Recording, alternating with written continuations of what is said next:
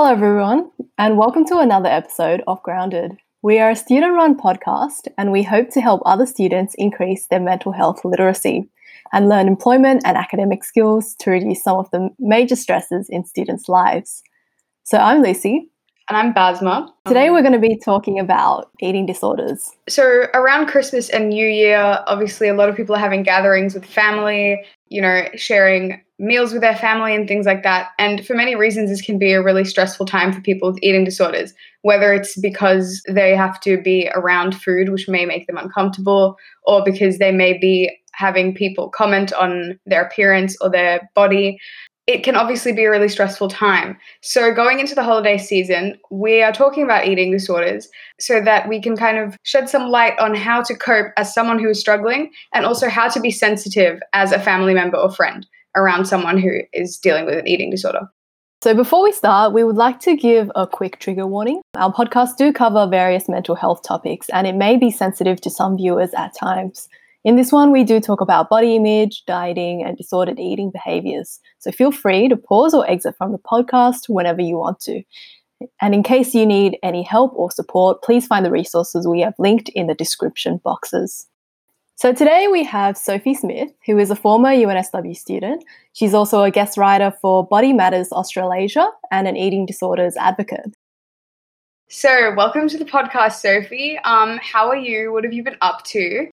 I'm good, thanks. So currently I'm actually in Perth for the holidays. So usually I live in Sydney during the uni year, but I usually come home because Perth is where my parents live and where I grew up. So I'm here at the moment, currently in quarantine in my parents' house, which honestly is going okay. I haven't had to do this yet during this crazy year. Obviously, a lot of people have had their quarantine experience, but this is my first time, but it's a pretty big house and it's nice weather and everything. So I think I'm doing okay. It's starting to feel a little weird that we can't go outside, but overall doing well at the moment, yeah.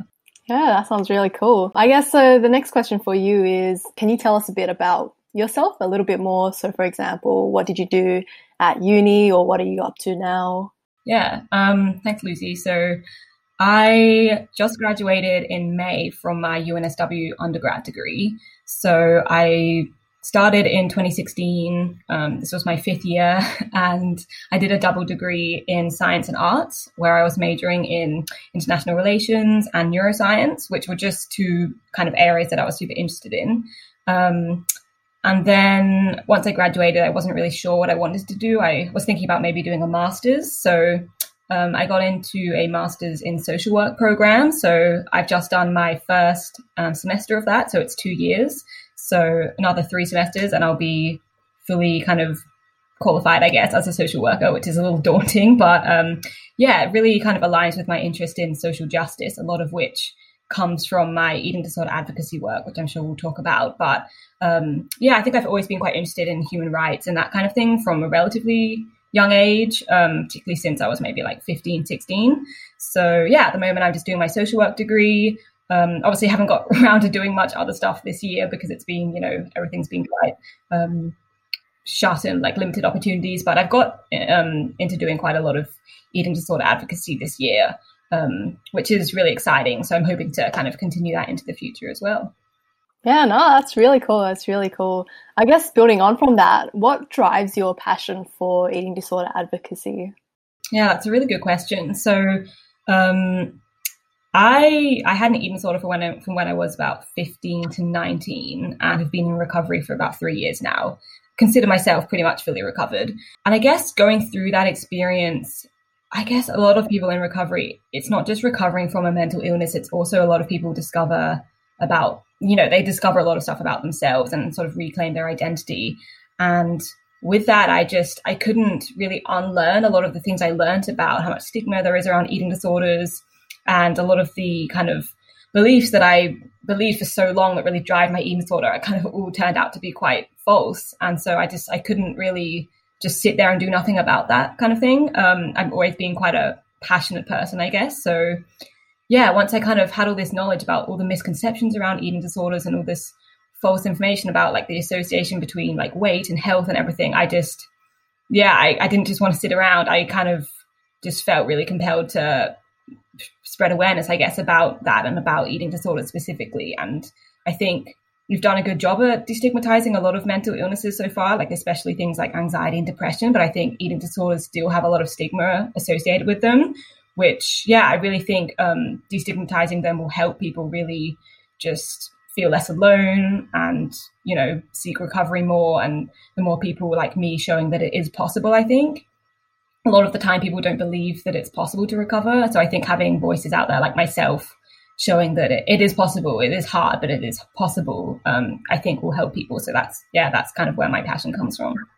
That's actually a really great place to start as well, I think, like leading into more of our more detailed questions. We do want to start off by kind of talking about eating disorders and what they are, because kind of as you addressed, like many mental illnesses, there's a lot of stigma or misinformation involved in the conversation around what they are, who has them, what they look like, things like that.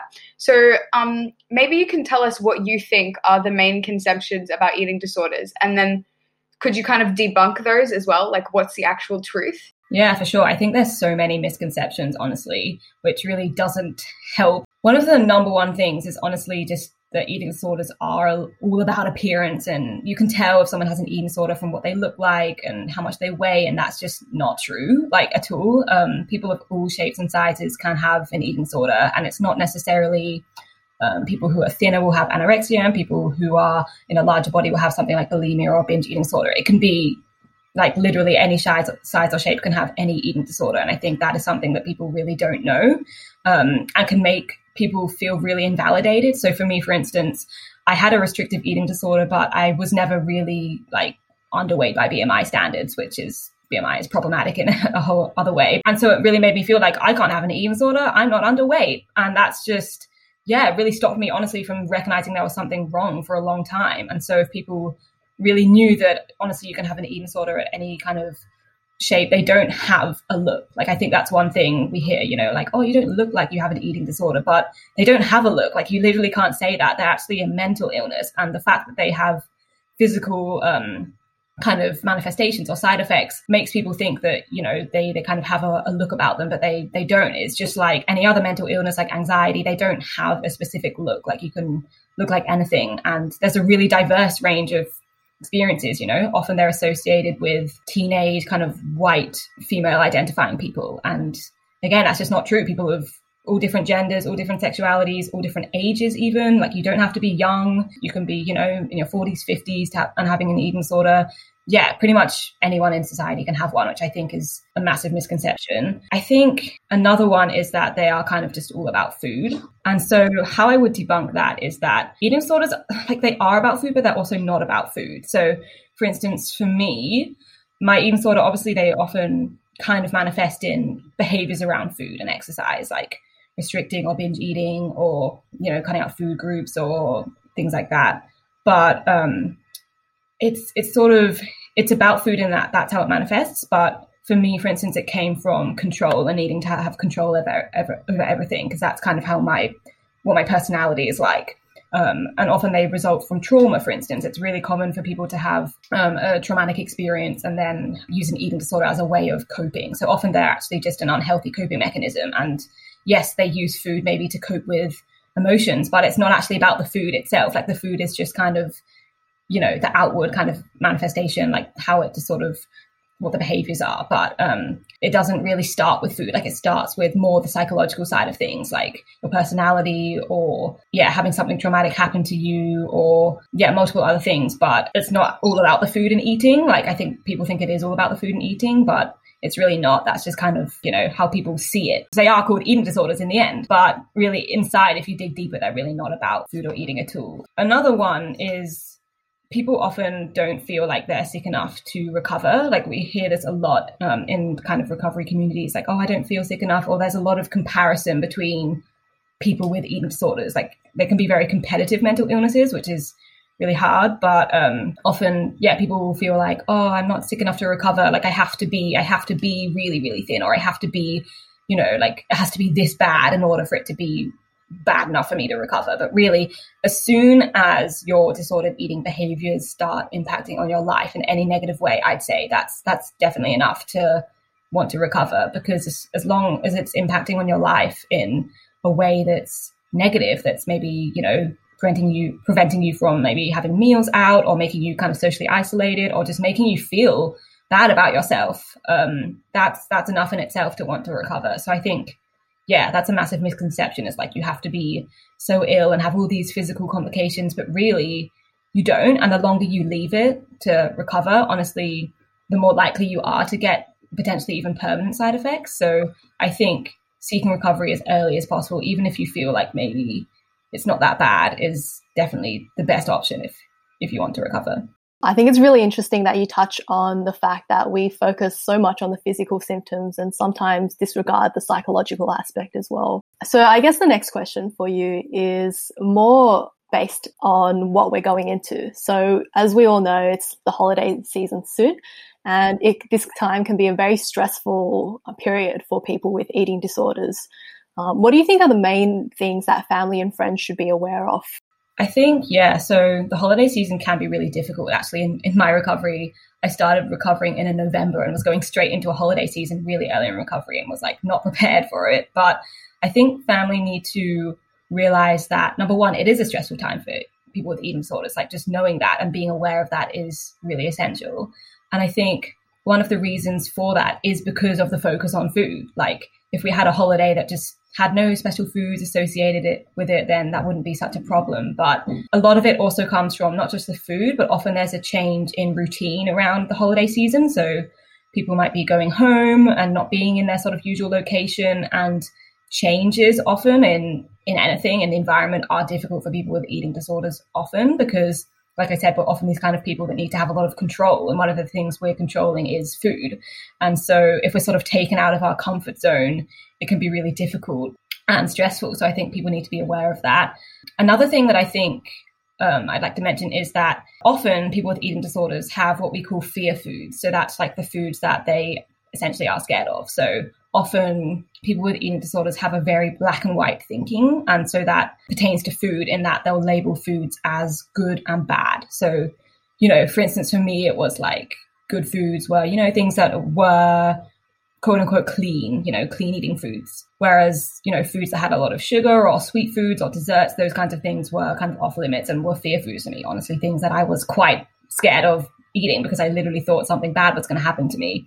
And so I think people need to be aware of the fact that often these fear foods are the kinds of Christmas foods, right? So things like Christmas desserts and cakes and mince pies and gingerbread biscuits and all those kinds of things that now that I'm recovered, I love having those foods at Christmas. But initially it was really scary to think that those were the foods that were going to be around, and it would be hard to deal with the fact that other people were eating them and I couldn't, because often there'd be an inner dialogue where I'd be like, oh, I really want to eat that. But then my eating disorder voice would go, oh, no, you can't eat that. If you have that, you're going to have to exercise more. Look how many calories it has in it, that kind of thing. And so just being aware that it is tricky to be around those foods because they can be triggering and can make people feel, I guess, bad about themselves in a way that they're not able to have them or they're scared of them, and potentially also jealous that other family members are able to eat them so stress-free. Like I know I definitely often thought, had thoughts of like, oh, how are you so okay about that? Like, how are you okay with eating all these foods? Like for me, that would be a nightmare. Like I would be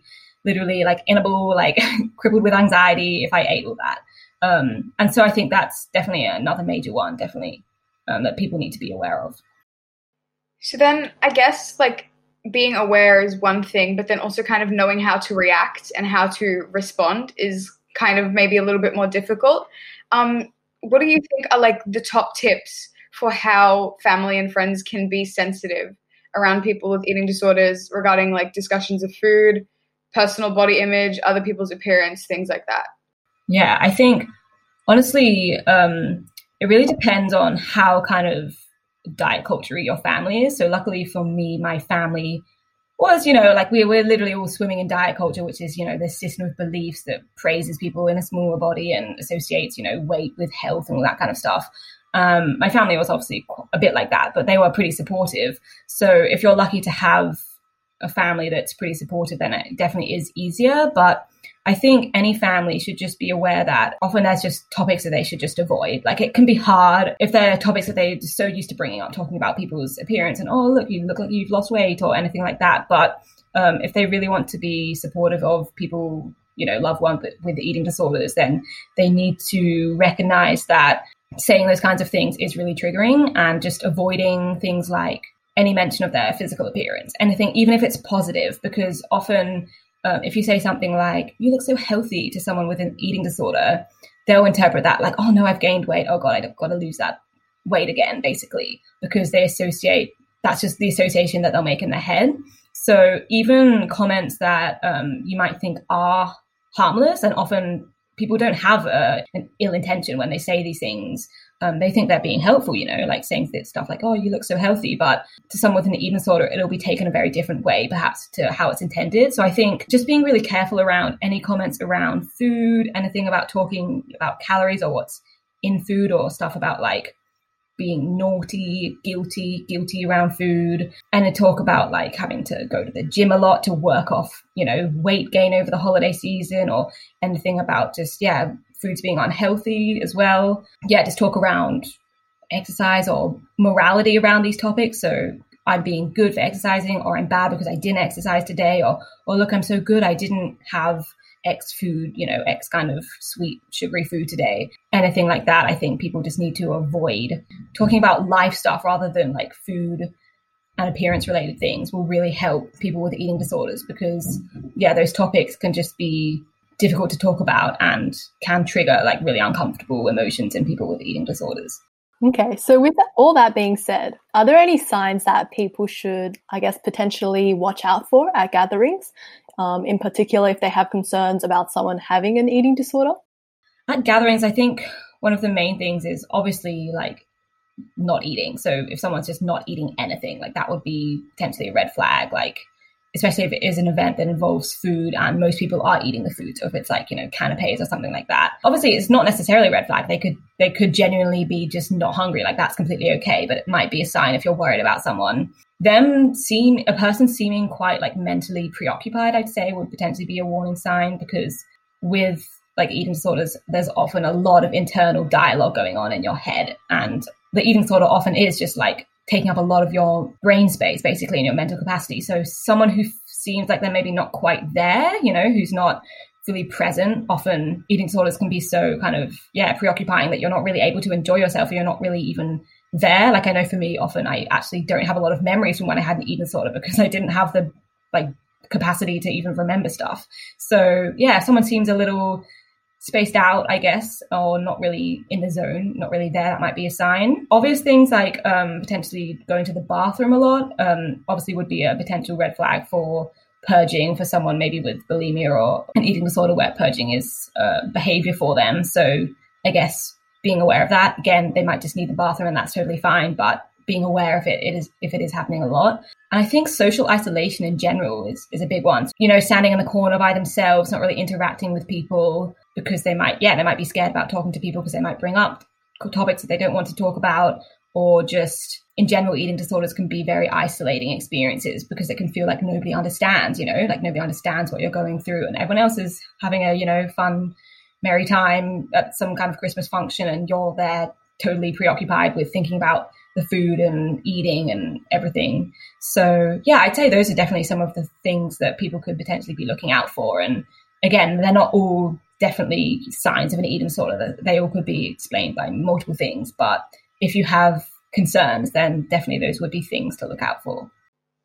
Yeah, I think that's really helpful. Again, considering kind of like diet culture and things like that, you kind of have to know like where to draw the line and kind of recognize when it's a bit more serious. Kind of building on that, and you did touch on diet culture earlier. Obviously, we have like the body positive movement kind of undoing a lot of that, or working to undo a lot of that. But social media and media in general are really notorious for promoting unhealthy and unsustainable lifestyles and diets. Do you have any tips on managing body image expectations and the moralizing aspect of food that's really prevalent in media, given like how saturated that is in media today? Yeah, I honestly think for me, one of the most helpful things in my recovery was just like having no exposure to that kind of thing. Like gradually, I didn't just go cold turkey and delete like my Instagram or anything, but unfollowing anyone who makes you feel bad about yourself. Like even if it's like one of your friends, like your mental health honestly has to come before everything, basically, because that's like the number one thing for taking care of yourself. So there are a lot of accounts, especially on Instagram. I think Instagram is probably the I mean, it's one of the only ones I have, but it's one of the most visual, obviously, social media platforms. And so because of that, it can sort of go either way. Like, it can either be really unhelpful, or it can actually be pretty helpful if you curate it in the right way. So for me, like, I only follow people who are either in larger bodies, or I follow a diverse range of bodies. I don't follow anyone who's just posting, like selfies of themselves in a thin body, because that's just not helpful for me. So I'd say taking a look at the accounts that you follow, and just maybe looking through their past couple of posts, and just thinking, when I look at this photo and the caption, maybe, isn't what's going on in my head? Like, is it making me feel inferior? Is it making me feel like I need to do something to attain that standard? Is it just driving my eating disorder? Or is it helpful? Like, is it a mental health account that's, posting helpful things about, putting yourself first and self-care and those kinds of topics? So yeah, it is difficult, because sometimes people try and sort of straddle the line, I guess, between being body positive and still posting like their own thin body, and they have a lot of thin privilege. And so you're like, oh, that's a little tricky. But honestly, for me, I only follow accounts that just don't push damaging messages onto me. And that honestly has helped a lot, because what you're exposed to really does affect how you feel about yourself. Because if I was still looking at those kinds of images of people in bikinis every day, I might still even, probably wouldn't even be recovered, because I'd probably still think I need to look like that, when really that's like naturally what about 5% of the population would look like. And you don't know, those people probably don't even naturally look like that. They probably might have some disordered eating behaviors, or are doing harmful things, or, a lot of the photos are filtered or face tuned or anything, stuff like that.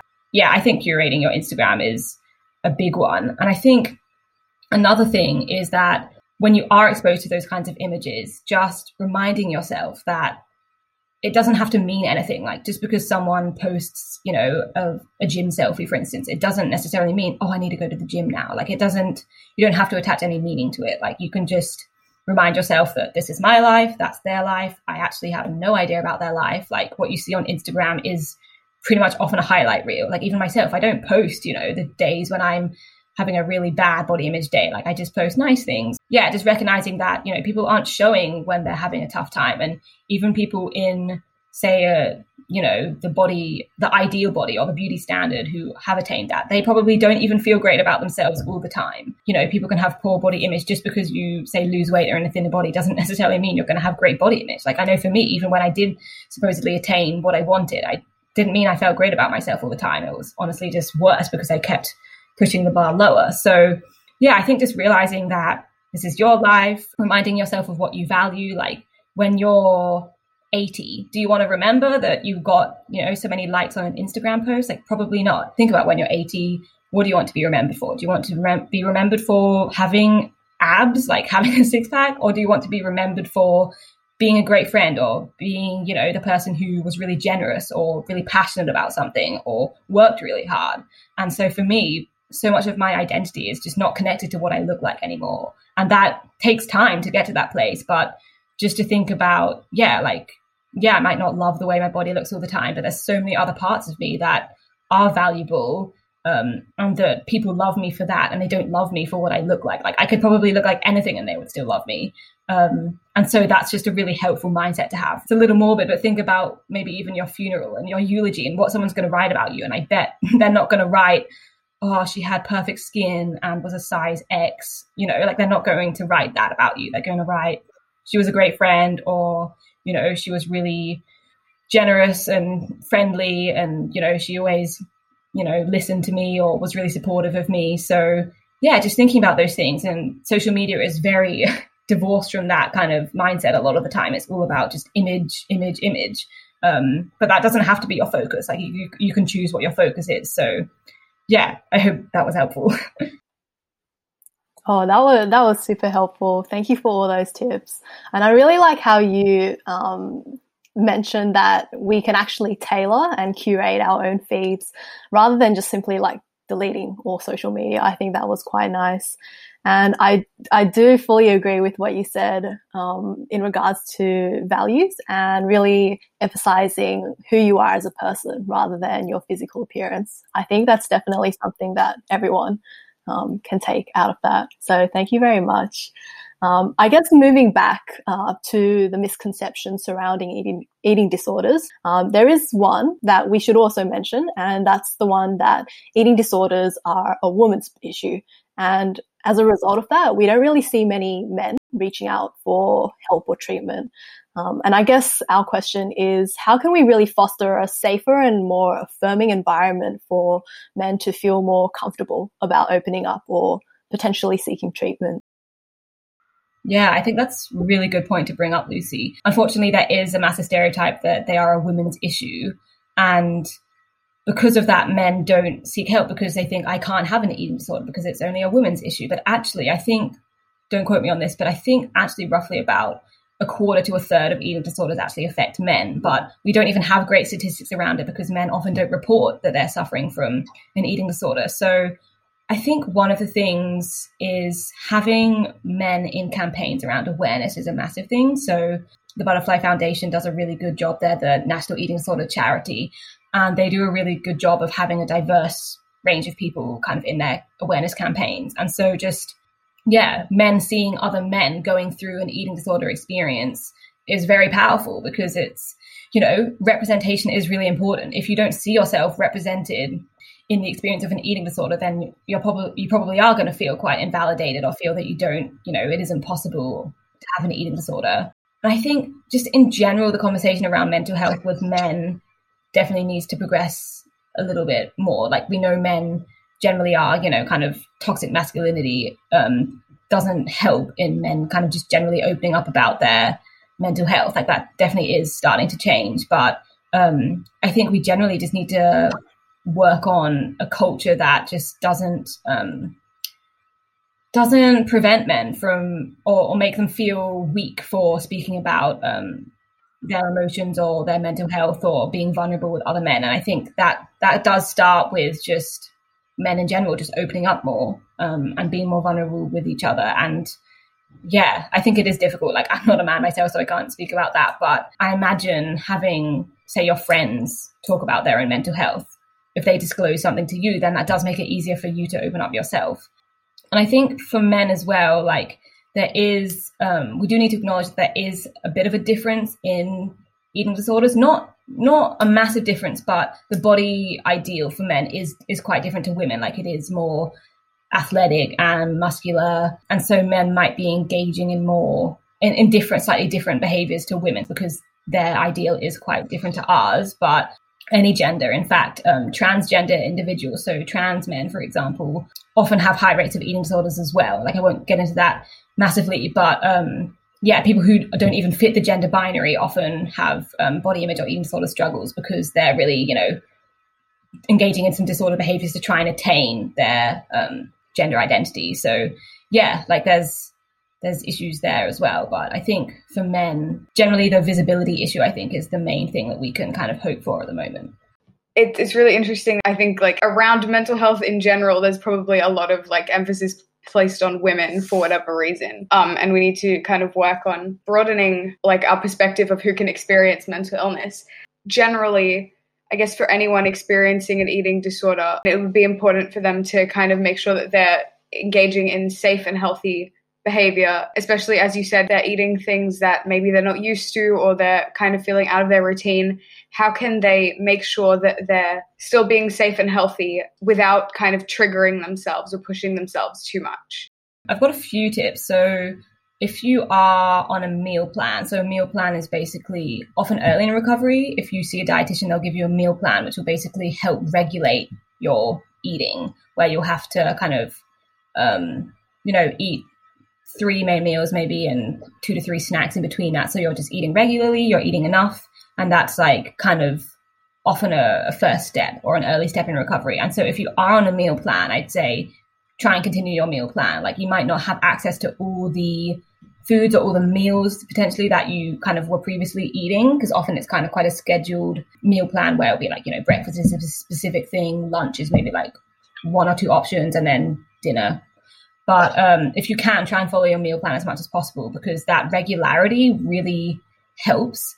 Obviously, like it's easier said than done, Like I know when I first started my meal plan, I was like, I don't need to eat this much. Like I'm just going to gain all this weight. But really, like, it really is an important step in recovery, because your body has been basically not receiving regular nourishment, like, for however many years during your eating disorder. And so having that regular food intake is really important to just help tell your body there is enough food, you're fine. And so, yeah, I say continue on your meal plan if that's possible. If you're more in the stage where you're moving into what we call intuitive eating, which is basically how everyone's relationship with food should be, but often isn't because of diet culture, again, just try and implement as much intuitive eating as possible. So often that means just having a variety of foods available to you, and that really helps deal with the scarcity mindset. So the scarcity mindset basically is something where you just feel like there's not enough food, or you kind of make excuses like there's not a particular food I want, so I just won't eat anything. And often, yeah, that really doesn't help people with eating disorders. So for me, I know in my recovery,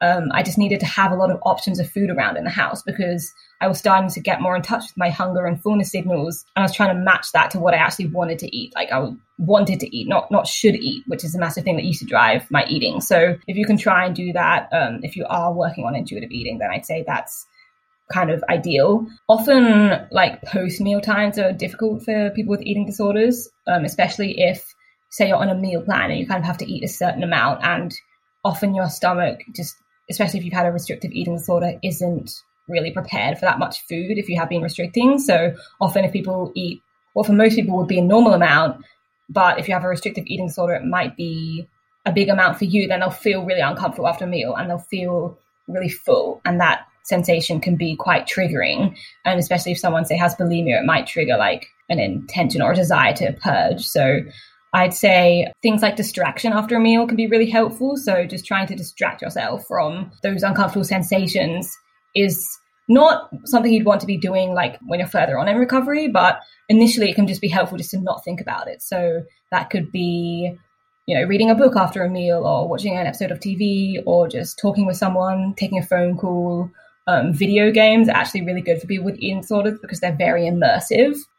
Or you can maybe like sip some herbal tea, that helps, or put like it's summer, but if you can put like a warm kind of heat pack like on your stomach, that kind of thing can help as well. So just, yeah, dealing with that post-meal time anxiety can be difficult, but I think if people can get through that, then that's really helpful. I think another thing is also just knowing and reminding yourself that you can also say no to food. Like, if it's an excuse for restricting, then that's not as great, but you can like say no. If someone, even if they, you know, spend hours preparing whatever, if you really are full and you just, you know, are trying to work on intuitive eating where you're not trying to eat past comfortable fullness, then either way you can say no. You can say no, thank you, I'm fine, thank you, that looks great, but I don't actually want to have any of that, or I don't want to have any more. That's perfectly fine. Like, you're being polite about it, and I don't think there's any problem with that. On the other hand, at Christmas, it often is a time where people eat past comfortable fullness, and that's okay. Like, that's totally okay as well. I think people with eating disorders, especially myself, I didn't have any concept that you could literally just eat for pleasure. Like, I was like, eating has to be only when you're full and when you need food. But for your mental health, eating for pleasure is great. Like, if stuff tastes good, that's amazing. So if there's a food that you know is maybe only around during Christmas, or something that you really love, and maybe you are getting full, but you just want to have more, then that's really fine as well. And I think we need to normalize feeling full more. Like, I don't know, I think I had a perception that I was like, oh, feeling full is bad and you're just going to gain weight afterwards. But no, not necessarily. You'll probably just be less hungry the next day. And like, that's just how your body works, and that's how your appetite works. So yeah, if there's, say, one day where you just really want to eat something and you are kind of full, but that's like 100% okay. And this often is a time when that happens. Another one probably is trying not to compensate as well. So again, this is like easier said than done, but if you say have eaten fullness, trying not to think that then you have to make up for it by eating less the next day. Like, likely you probably will be less hungry, but if your hunger and fullness signals haven't really come back into, you know, normal pattern yet, not thinking, oh, now I need to go and, you know, eat less tomorrow, or exercise a whole lot more, or somehow compensate for it. Like, yeah, just trying to remind yourself that you really don't have to do that. Like, I never thought I would be able to like get to this point where I can say this, but not exercising in a day is like 100% okay, like 100% okay. So yeah, just not having to compensate afterwards.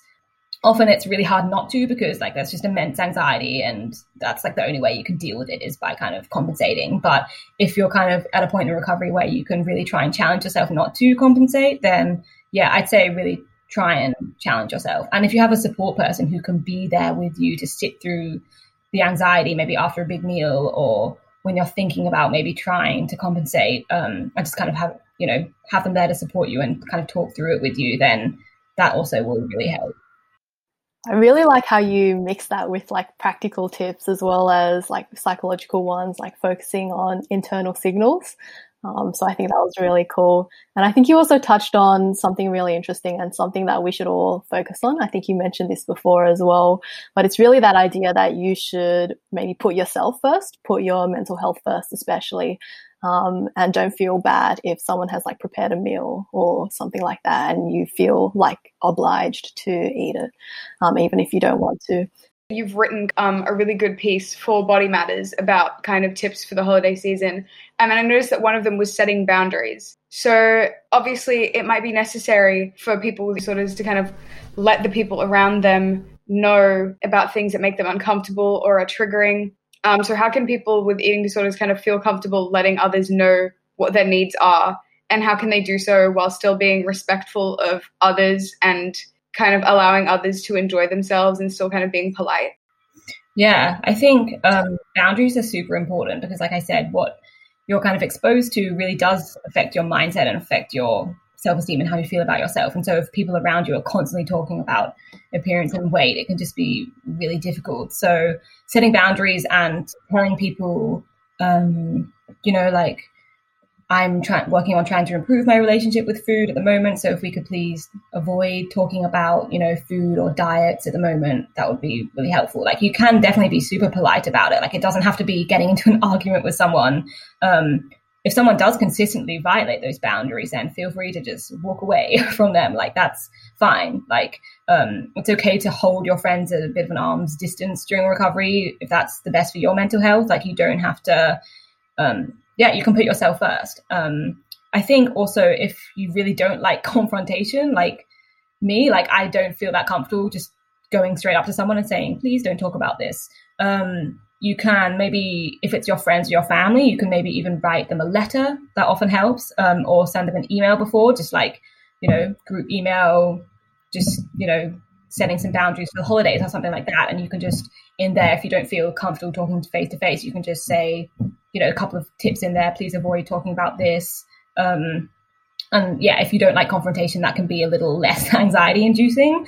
And if they are your friends and your family, like, they will take that on board. Like, if they really are people who want to support you and love you, then they really should be receptive to that, because there might be a time when they're struggling in the future and they need your help. And so, they would, if they're not receptive to, you putting those boundaries in place, then I'd say you might want to reevaluate your relationship with them, because, if they're not respecting those boundaries, then that might be a red flag that they're not someone who's going to be super supportive of you.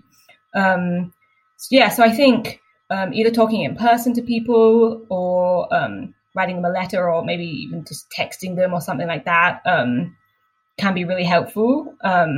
And just be polite about it, be diplomatic, just say, can we please not talk about this? Or, just letting you know the holidays are really difficult for me. So if you could, try and avoid these topics of conversation, or, if you could not comment on my appearance during this time, that would be really helpful. Or if you could just, not comment on what I'm eating, how much I'm eating, any of that kind of thing, then yeah, hopefully people will be receptive to that. And like I said, if they're not, then you have the right to, to walk away from that relationship for the time being. Like, it doesn't have to be permanent, but you can protect your mental health, which I think, should come first. 100%.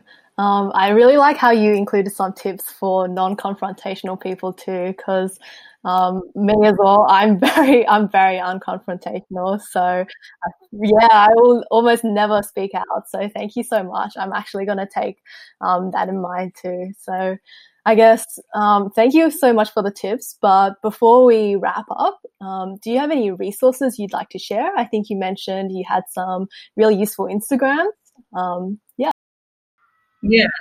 So got a lot of resources. I'll try and just mention a few of them because I don't want to overload people. But if you like podcasts like this one, my number one tip would be listen to the podcast called Food Psych. That is genuinely one of the things that helped me the most in recovery. Like, it's funny to think about it that it probably helped more than my psychologist or my dietitian, but genuinely that podcast is amazing. It has guests on every week that talk about their experiences with food and body image and their relationship with food, and some more social justice orientated topics like, intersectionality and things like that. So would highly recommend starting to listen to that. It really helped me. The host of that podcast also has a book, which is called Anti-Diet. So that book is a really good book for people in recovery and anyone generally, because it really debunks diet culture and often a lot of the beliefs that drive eating disorders. I know, especially for me, so stuff about like everyone who's at a high BMI range is automatically unhealthy. Like, that's just not at all true, and things like that. So if you do want to maybe do some reading over the holidays, then would recommend that book. There's a number of other ones as well, but I think that's a really good accessible starting point. There's also obviously the Butterfly Foundation website, and just generally the Butterfly Foundation, like, follow them everywhere. They're the national charity for eating disorders. You can follow them on Instagram. They have a helpline, so I'd really recommend people who are struggling over the holiday season to get in touch with them via their helpline, which I think is, I'm not exactly sure what the hours are, but it's almost 24-hour helpline. They also have a web chat option, so if you don't want to talk to someone on the phone, you can chat online. I know that's often a little easier for young people. So yeah, the Butterfly Foundation in general, their website has a whole lot of information on it. People's lived experience stories like my own. If you want to just, read up about other people's recoveries. There's also another website called Recovery Warriors, which I really looked at a lot during the early phase of my recovery. And that has blog posts, a lot of good blog posts by people with lived experience of eating disorders. And I had a look on it just then, and they have a lot of, helpful tips and blog posts about the holiday season. And so, yeah, I'd really recommend just having a look at that. In terms of Instagram accounts, I think one of the best ones for body image is iWeigh. So that's kind of a global movement that was started by the actress and activist Jamila Jamil. Yeah, she started this movement called iWeigh, which is basically all about undoing all kinds of things around beauty standards and diet culture. And it also has kind of progressive and social justice aligned topics. So it has a lot of LGBT content. And yeah, it's just a really helpful account. So if you want to follow that, I'd really recommend it for anyone. In terms of exercise, if you're working on more having a kind of healthier, intuitive relationship with exercise, there's a woman called Callie Rise. And she has a lot of good stuff about like just moving for fun and not having to engage in really, strenuous exercise or exercise you actually just don't enjoy but feel like you should do. She also has a podcast you can listen to called the Train Happy Podcast. And yeah, I just think she's a really valuable voice out there, just talking all about having a more healthy relationship with exercise. In terms of more eating disorder content, there's a lot of really great dietitians and psychologists on Instagram who are kind of anti-diet culture, health at every size aligned. One of my favorites is a woman called Jennifer Rollin, and she's a psychologist in America. And yeah, she has really helpful Instagram stories most of the time that just kind of talk about a lot of mental health things. And she has journal prompts often, and one of her highlights. So if you're into journaling, if you have a kind of journaling habit, yeah, I think her account is also really helpful. So yeah, those are just 3 of the many that you can look up. If you start following one of them, I'm sure they'll like recommend a whole bunch of others. Just obviously be wary of who you're following. Like I said, like make sure their content is genuinely helpful to you. But in terms of myself, I guess you can follow me on Twitter. I post about kind of eating disorder related stuff over there. And I'm currently writing blog posts for Body Matters, which is a clinic in Sydney, an eating disorder recovery kind of clinic. And I post all my blog posts on my Twitter. And yeah, I'll kind of just retweet stuff that's like relevant to eating disorders and kind of anti-diet culture kind of stuff. And I also have an episode on the Body Matters, just have a new podcast that started coming out like last week, which is called Understanding Body Matters. You can look it up on whatever your podcast platform is. And if you're interested in hearing more about my recovery journey, like more specifically about how I recovered and everything, in a safe way, obviously very untriggering discussion. I did a recovery talk for them a couple of months ago, and it's being put on their podcast probably late December or early January. So if you're interested in listening to that and just maybe getting some inspiration, hearing from me about kind of, my journey through having an eating disorder and now being pretty much fully recovered, then yeah, you can feel free to have a listen to that as well. Yeah, thanks so much for that. They sound like really great resources, and we'll definitely be linking them in the show notes as well to make sure that they're easy for everyone to access. And I guess that brings us to the end of our chat. Thank you so much for joining us, Sophie. It's been great to have you. Thanks so much for listening, and we hope you enjoyed today's episode. We were really lucky to be able to speak to Sophie because she is so knowledgeable about eating disorders and has also had her own lived experience. If you did enjoy today's episode, please follow or subscribe to our podcast channel and consider rating or leaving a review so you can support our podcast and help us continue to grow. Make sure to follow us on Instagram and Facebook at GroundedUNSW to stay up to date with upcoming podcast episodes and to get your say on things like guests you'd like to hear from and questions you want answered.